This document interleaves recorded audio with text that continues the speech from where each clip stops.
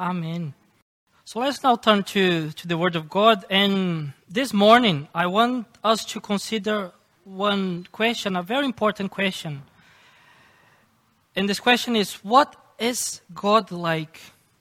I know that might sound like an odd question, but you will understand what I'm coming from.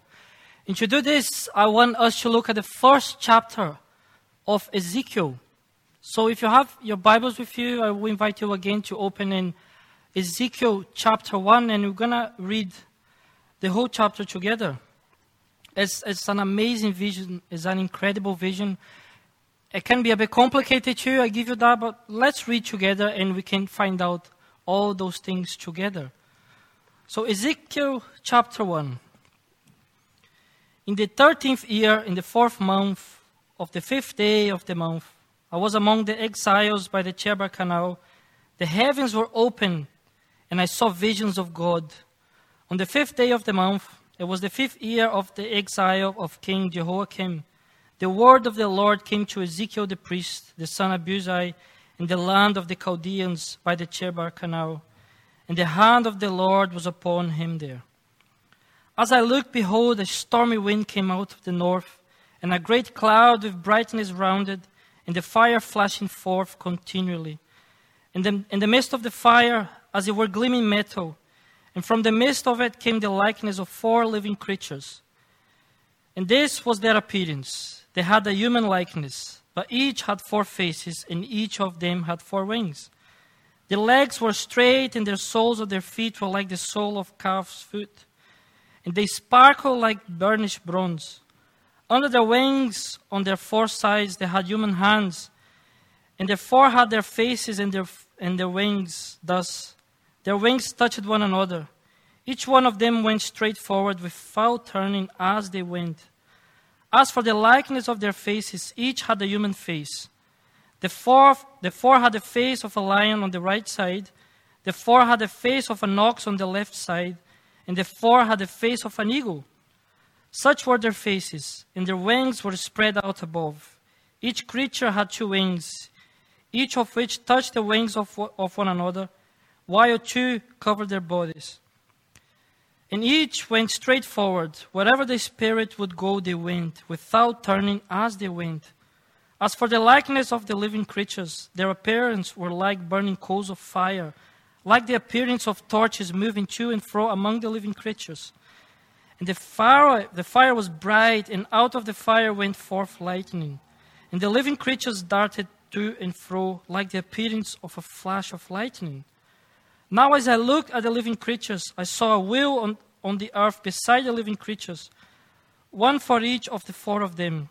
As for the appearance of the wheels and their construction, their appearance was like the gleaming of beryl, and the 4 had the same likeness, their appearance and construction being as it were a wheel within a wheel.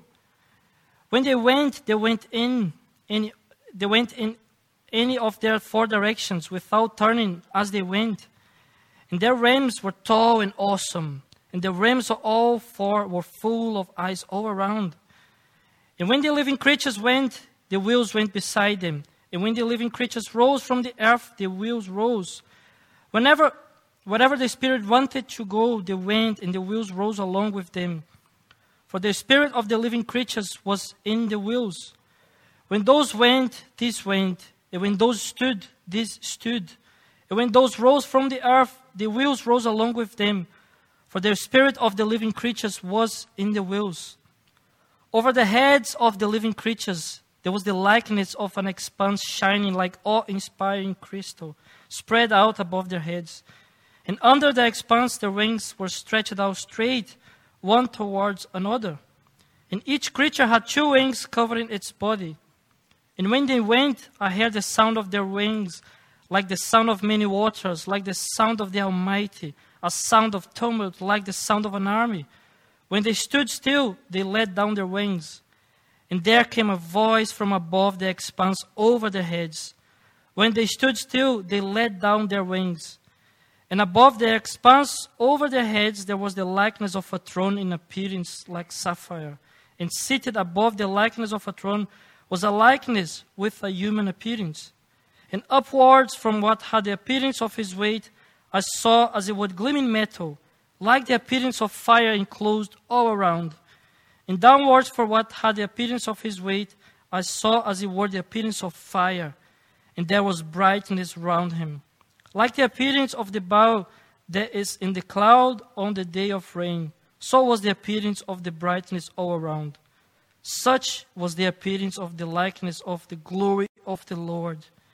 And when I saw it, I fell on my face, and I heard the voice of one speaking. Amen. And now I just have to resist on going to keep reading to see what God spoke to Ezekiel. And I would encourage you to go ahead in your houses and read chapter 2, 3, 4, and 5 and see what the Lord says to Ezekiel. But for time's sake, we must stop here and look at the first chapter only. And in order to help you to take notes, if you take notes, I want us to notice 5 things. And I will try to point out very clearly 5 things from this text that we learn about God. And the first couple of things which this vision clearly teaches us, and which would have been no news to them at that time, today we need to learn. So I want to point these things out. And the most fundamental thing, and maybe the most obvious thing, so I don't really need to point out, but I think I do, is this. So the first one is, God is not like us. God is not like us. So you see here in this vision, we have a vision of a living being who is not like us. The Lord says in Psalm 50, you thought I was altogether like you. Friends, we have to admit that this is a basic problem that we have when we come to God. We very often refashion Him in our own image, at least in our own minds. And if you're here today, or if you're watching us and you are not a Christian, this is the most fundamental thing we as Christians would want to communicate to you. Do not assume to know what God is like. Don't assume by your own intuition or inner sense that God must be a certain way that in fact He is. Why would we think that? Why would we assume that God is like what you or I want Him to be like? You know, He is a real, existing, personal being. Yes. So if we're going to learn about God and His being, and His character, He must tell us about Himself. And that's what He done here in this amazing, wonderful vision.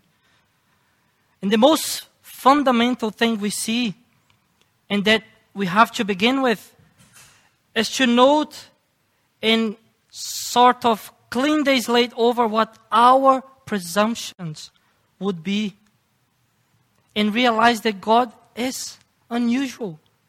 He is not like us. The Bible uses the word holy, and it's not simply that God possesses holiness, which He does, but that He is in fact holy. And therefore, when we approach Him, we do so with awe and reverence. You know, my friends, one day we will meet Him. We will meet Him. And when we meet Him, we will realize that all the intimations, all the suggestions of His glory and His majesty that we have had in our lives are just suggestions and intimations compared to what will really be the case.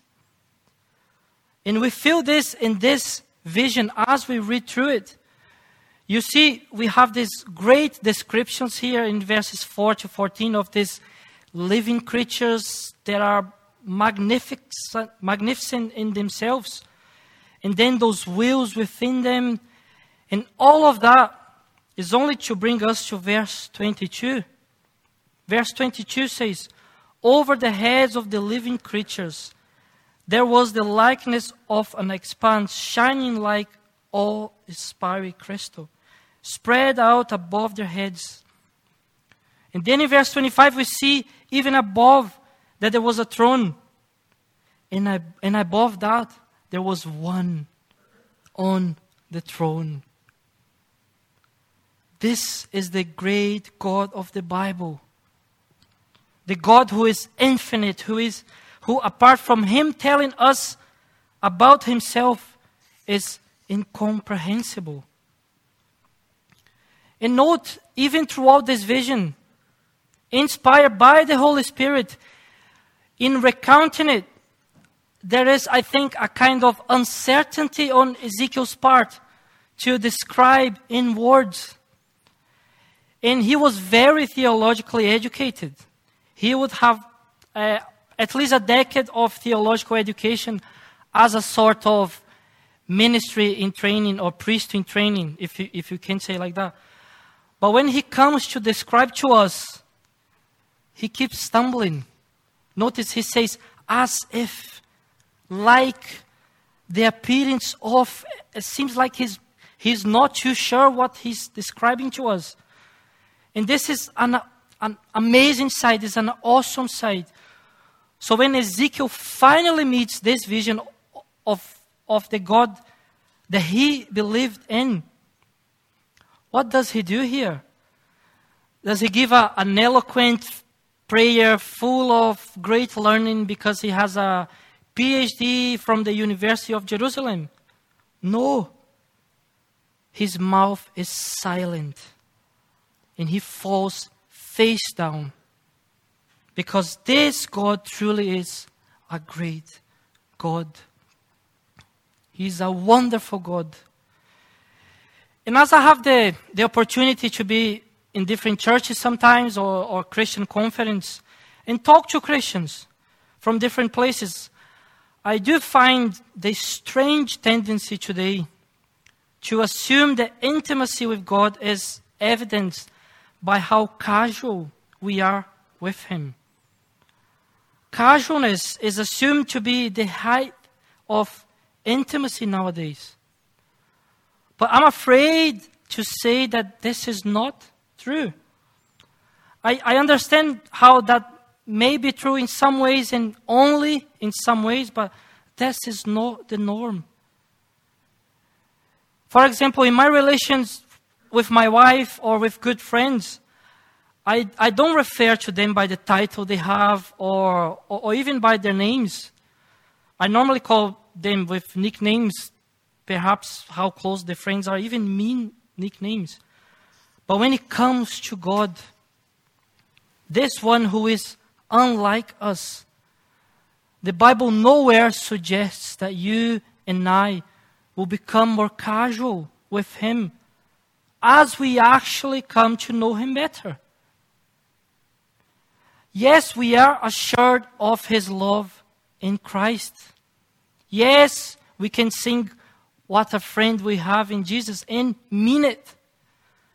But there is with God, with the God of the Bible, a striking sense of reverence and awe.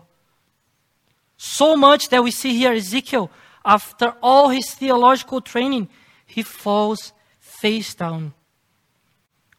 So for us, and for our church, and for God's name's sake, we need to know that God is not just the old man upstairs, a friendly dude, a pal, or a grandfather. He is the utterly unique, Holy One. If you want to understand the God of the Bible, you must begin there. Second point that this passage shows us and teaches us is that God is all-powerful and all-wise. He's all powerful and all wise. So look again at a few of these verses. You see in verses 4 to 14, you have these living creatures. They are awesome in description. And then the wheels. And if you're old enough, you may remember a secular popular book. It was a bestseller, mainly in America. And it was based on this chapter here, and it was called The Chariots of the Gods. And I must admit, it's a very strange book, it's an odd book that came out in the 1970s, where this guy here suggested that what you have here is a UFO. He suggested that you have an alien in an alien vehicle. And it's kind of true, but not in the way he meant it. This is the God who created the universe, who is appearing. And he gives this vision of himself through these creatures and these wheels, and then finally the expanse and the throne above. And these things are not there so we can make a flannel graph in Sunday school to show kids what God's like. These things are there to convey some very, very important truths about God. So if you look at these living creatures here, you see they have 4 faces, 1 face in each direction.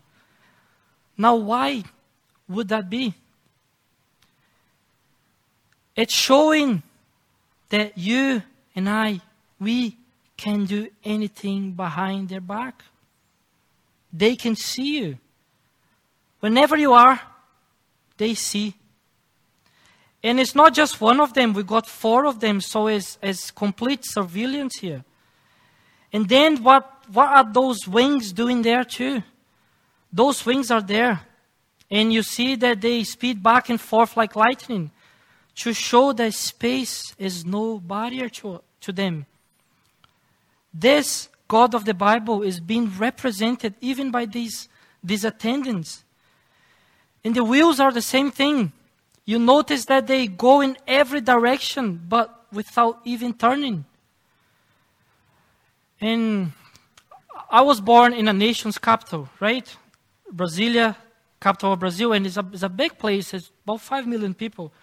And there we are surrounded by people, and even church people, who think they have great power. They think they are powerful. But the truth is that no one of them or us has anything compared to God. He's the one who long after our names are forgotten on this planet will be the all-marvelous, the all-splendid, the all-powerful, the all-knowing God. He is the great one. And that's what this vision is showing us. Both with these living creatures and these wheels. And now, as I said, this would not have been news to Ezekiel, but it is to a lot of people today. No, Sigmund Freud, in his famous book Totem and Taboo, said, and I quote, "At bottom, God is nothing more than an exalted father." And some of you may have studied philosophy and know that some have suggested that God is just a projection of our own desires. And that's what Freud is picking up on it here. And I'm not surprised that Freud being able to notice some things that are accurate, even though he doesn't understand them fully. So for example, does everyone have a longing for a parent figure? For authority, for approval, for meaning? Well, yeah, I would say so, yes. It seems that's a basic part of us. But my question would be then, why is that the case? Why would we all be like that? Could that be part of the image of God in us? That He has made us specifically to know Him. And that's the most important thing you can do in this life, is to come and truly know this God. And that's why I think the Bible tells us clearly. So if you're here today, or if you're watching us online, and you're not a Christian, that's what we want you to know. And I speak of we, now referring to all Christians. We are Christians. And we would like you to know this more anything else. God made us, all of us, in His image. That's where that longing comes from. That's where the longing comes from. But we have, by our own sin, separated ourselves from God. We have called down His wrath upon us because He's holy. He is a good God. Because He says that murder and lying and adultery and greed and pride are not okay. So because He is holy and He is good, He will punish us. And my friends, that leaves us in a terrible situation. In a terrible situation, facing the wrath of God. But in His great mercy, the eternal Son of God became flesh. Jesus Christ lived the life you and I should have lived. A perfect life. A life of complete fellowship and obedience with His Father. And then He died a death He did not deserve, but we deserve. He died a death for all of those who would ever repent of their sins and trust in Him. And 3 days later, He was raised from the grave for our justification, vindicating all the claims that He made. And He ascended to heaven. And we are now called through the preaching of the Word to turn from our sins and to trust in Christ, to repent and to believe. And that's how we know, my friend, you will come to have eternal life. A life that begins even today. So this all-powerful, all-wise God wants to come to know us. How wonderful is that? Christian friends, that's why our time together should be marked with reverence and trust. And please don't get me wrong, I don't think there is only one style of reverence. But I do think there are needs to be reverent and to trust Him. And I don't know about you in your Christian life, but in my own Christian life, the more I've come to understand God's power, God's wisdom, the better able I am to trust Him. So come to know more about God, this all-powerful, this awesome God, and you will find trust in Him made easier. Because this God is extremely trustworthy. He is the all-knowing and all-powerful God. That is the second point that Ezekiel teaches us here. And the next truth about God is, and I think that this is the main point of the passage for Ezekiel. So number 3 is that God is not limited by circumstances. God is not limited by circumstances. And in this case here, it would have been God is not limited to Jerusalem.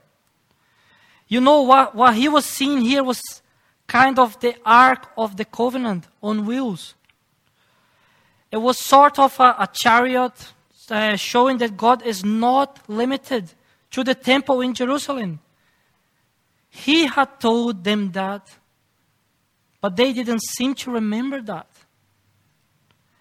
And they wondered, in losing their land, had they lost their God? They wondered that in exile. Had they lost their God? And the wonderful answer comes in this vision. No, they have not lost their God. Because God is the God of the whole earth. And He will come to them. And I wonder if that's why in verse 28 you even have this mention of the rainbow. It says, like the appearance of the rainbow in the clouds, recalling the universal covenant that God had made back after the flood in Genesis. Now, friends, if you see what this means, if you're here today and you don't really know this God, this means for you that you really cannot escape this God. You cannot escape this God. You may have thought you can escape Him by running from Him. I know I did this quite a lot in my teenage years. You may have thought you can escape Him by taking on the appearance of religiosity, when in your heart you really could not believe or even care less. But this passage here stands as a warning to you and to me that this God is not limited to where you last think you saw Him. Because one day we will all face Him. We will all face Him one day. There are maybe others of you here or online this morning who may be thinking, okay, Felipe, well, but someone like me, this God that you're describing, this God that you have said is so holy that He would not want someone like me. You can't know the things I've done. I'm not nearly as good as all these people sitting around me. This is you telling me about a God that is clearly not for me. My friend, if that's you, think again. If you think you are beyond God's care and concern, look at how He goes and seeks out His people here. Do you know why His people were in captivity? Why they were out in exile? Because they had sinned. They had done what they should not do. They had worshipped other gods full of idolatry. They had been adulterers.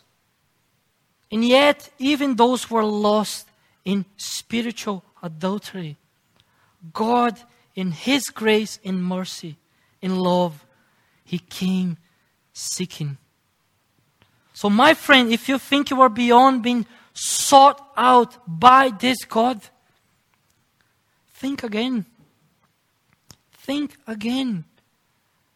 You need to realize that God's blessings is not tied up to the temple in Jerusalem. It's not tied up to the building in Baileystone Road here. It's not tied even to your husband or wife or your kids and family. God's blessings comes from God. And He is not limited by any earthly circumstances. God is not limited by any circumstances. Hallelujah. Let's go on to the fourth thing. I promise we are nearly there. And there's a couple more things about God which are not expressly taught in this passage, but which this passage gives us examples of, right? And which is typical of God as the Bible reveals Him to us, and which are very important for us to notice. So number 4 is God initiates. God initiates. There is divine initiative here. You know, you see here, we don't find that Ezekiel was such a great religious seeker that he has been praying and fasting for 40 days, and that in response to his religiosity, his personal virtue, God would agree to reveal himself. We don't see any of this here. We don't find in the first verse that Ezekiel reaches up and splits the heavens. No, nothing like that. We see here in verse 1 the heavens were opened. And that passage here, let us know that it was God that did it. It was God that did it. So we see in verse 4, the storm came. In verse 25, a voice came. In verse 28, one was speaking. So you see again and again and again, it's God that takes the initiative. And we are not surprised at this if we know our Bibles, my friends. If you know your Bible, that's no surprise for you. Because that is what the God of the Bible is like. He initiates. Few examples in Exodus, it is God who comes seeking Moses when he's just out tending sheep. And he's already in retirement, he's 80 years old, and God decided to use him to bring his people out of captivity. Or the great story of prophet Isaiah in the temple when God reveals himself to Isaiah. Or Paul on the road to Damascus as the risen Christ appears to him. He initiates. All the time, he initiates. And you know, one study I read a few years ago suggested that 84% of those who call themselves Christians, 84% of those who call themselves evangelicals, they embrace the notion that in salvation, God helps those who help themselves. Well, my friends, the story that we find in the Bible is not of us finally working together with God to save ourselves, but it is God initiating to those who are spiritually dead. And I love the story in the Gospels where Jesus speaks to the deaf man. And that story is the story of your salvation and my salvation. Jesus speaks to the deaf man.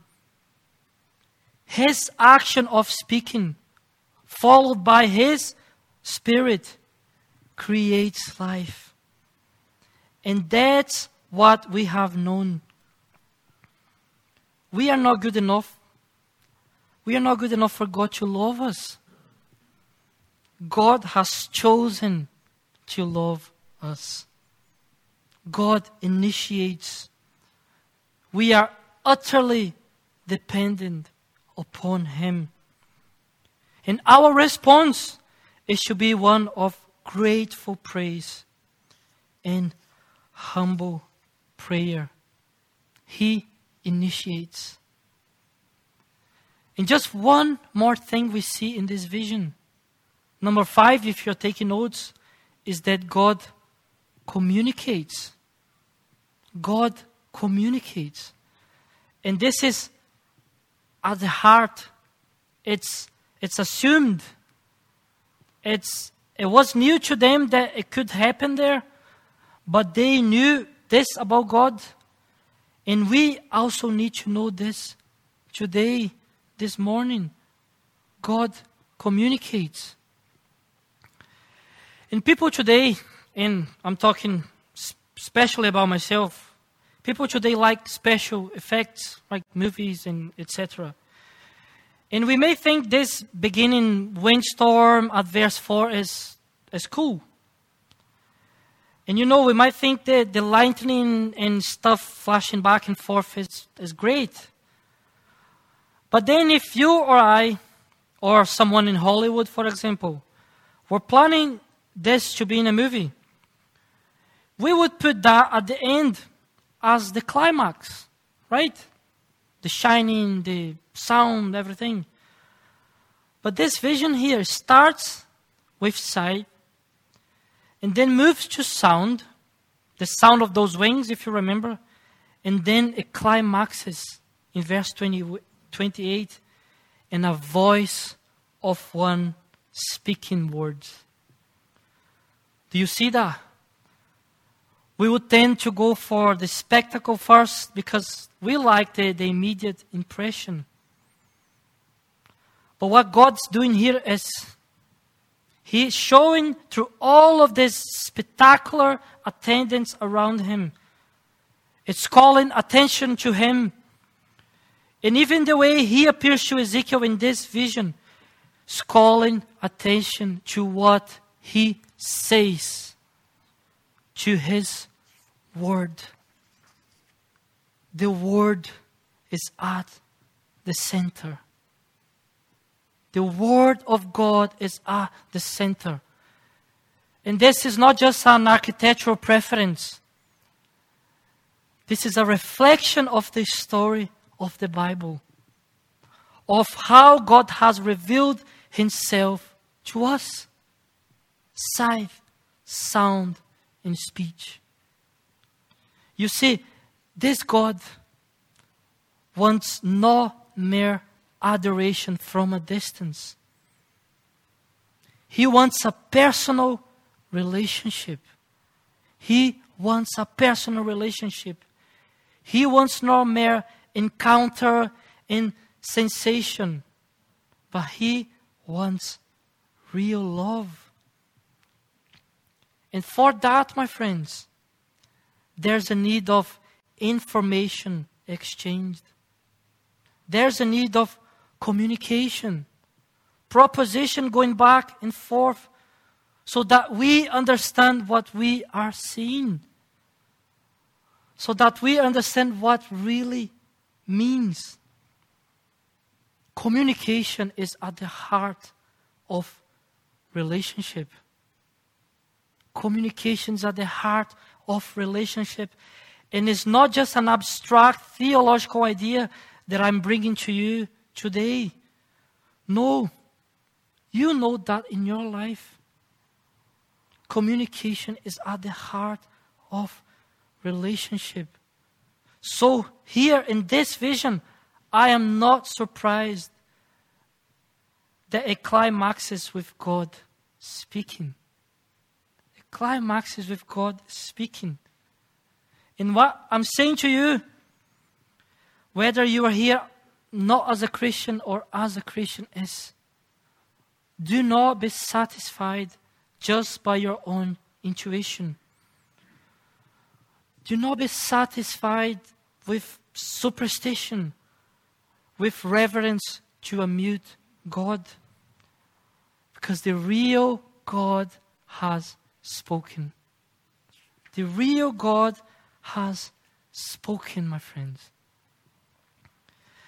I have a friend in my first Bible college, and he told me a story that he was going to a student fellowship, and he said that for 2 or 3 hours at this student meeting, the students were there with their hands up, singing, crying out in prayer for God to speak to them. But the whole time, their Bibles were lying there closed on their chairs. Friends, the God of the Bible has spoken to us. The real God, the God who created this world, who has acted to save us, and who will one day judge us. This wonderful God has spoken. And we can know what He's like. We can know what He's like. And please don't get me wrong again. In my example, I'm not saying the music's not important. I'm a musician myself. I love music. But as Christians, we know from the way God has related to us that words are hugely significant. The words reveal. And you know that in your own experience. If you have a friend who's so busy, he just won't listen to you. He won't talk to you. He'll be in his phone all the time. It takes a toll on the relationship, doesn't it? But this God, our great God, communicates.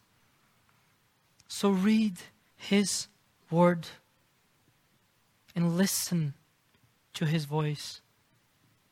Read His Word, meditate on His Word, and listen to His voice.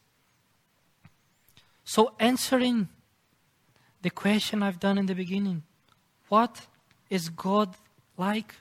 After all, God is not like us. God is all-powerful and all-wise.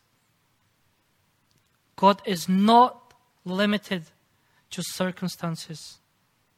God initiates and God communicates. Amen. Let's pray. Lord God, we thank you for how you have loved us in Christ. We thank you for how you have come seeking us. We pray that by your Spirit, through your word, you would come seeking us again today. And we pray that for each person here. In Jesus' name, amen. Amen. We're now going to sing our final song. I'm going to invite the team again up.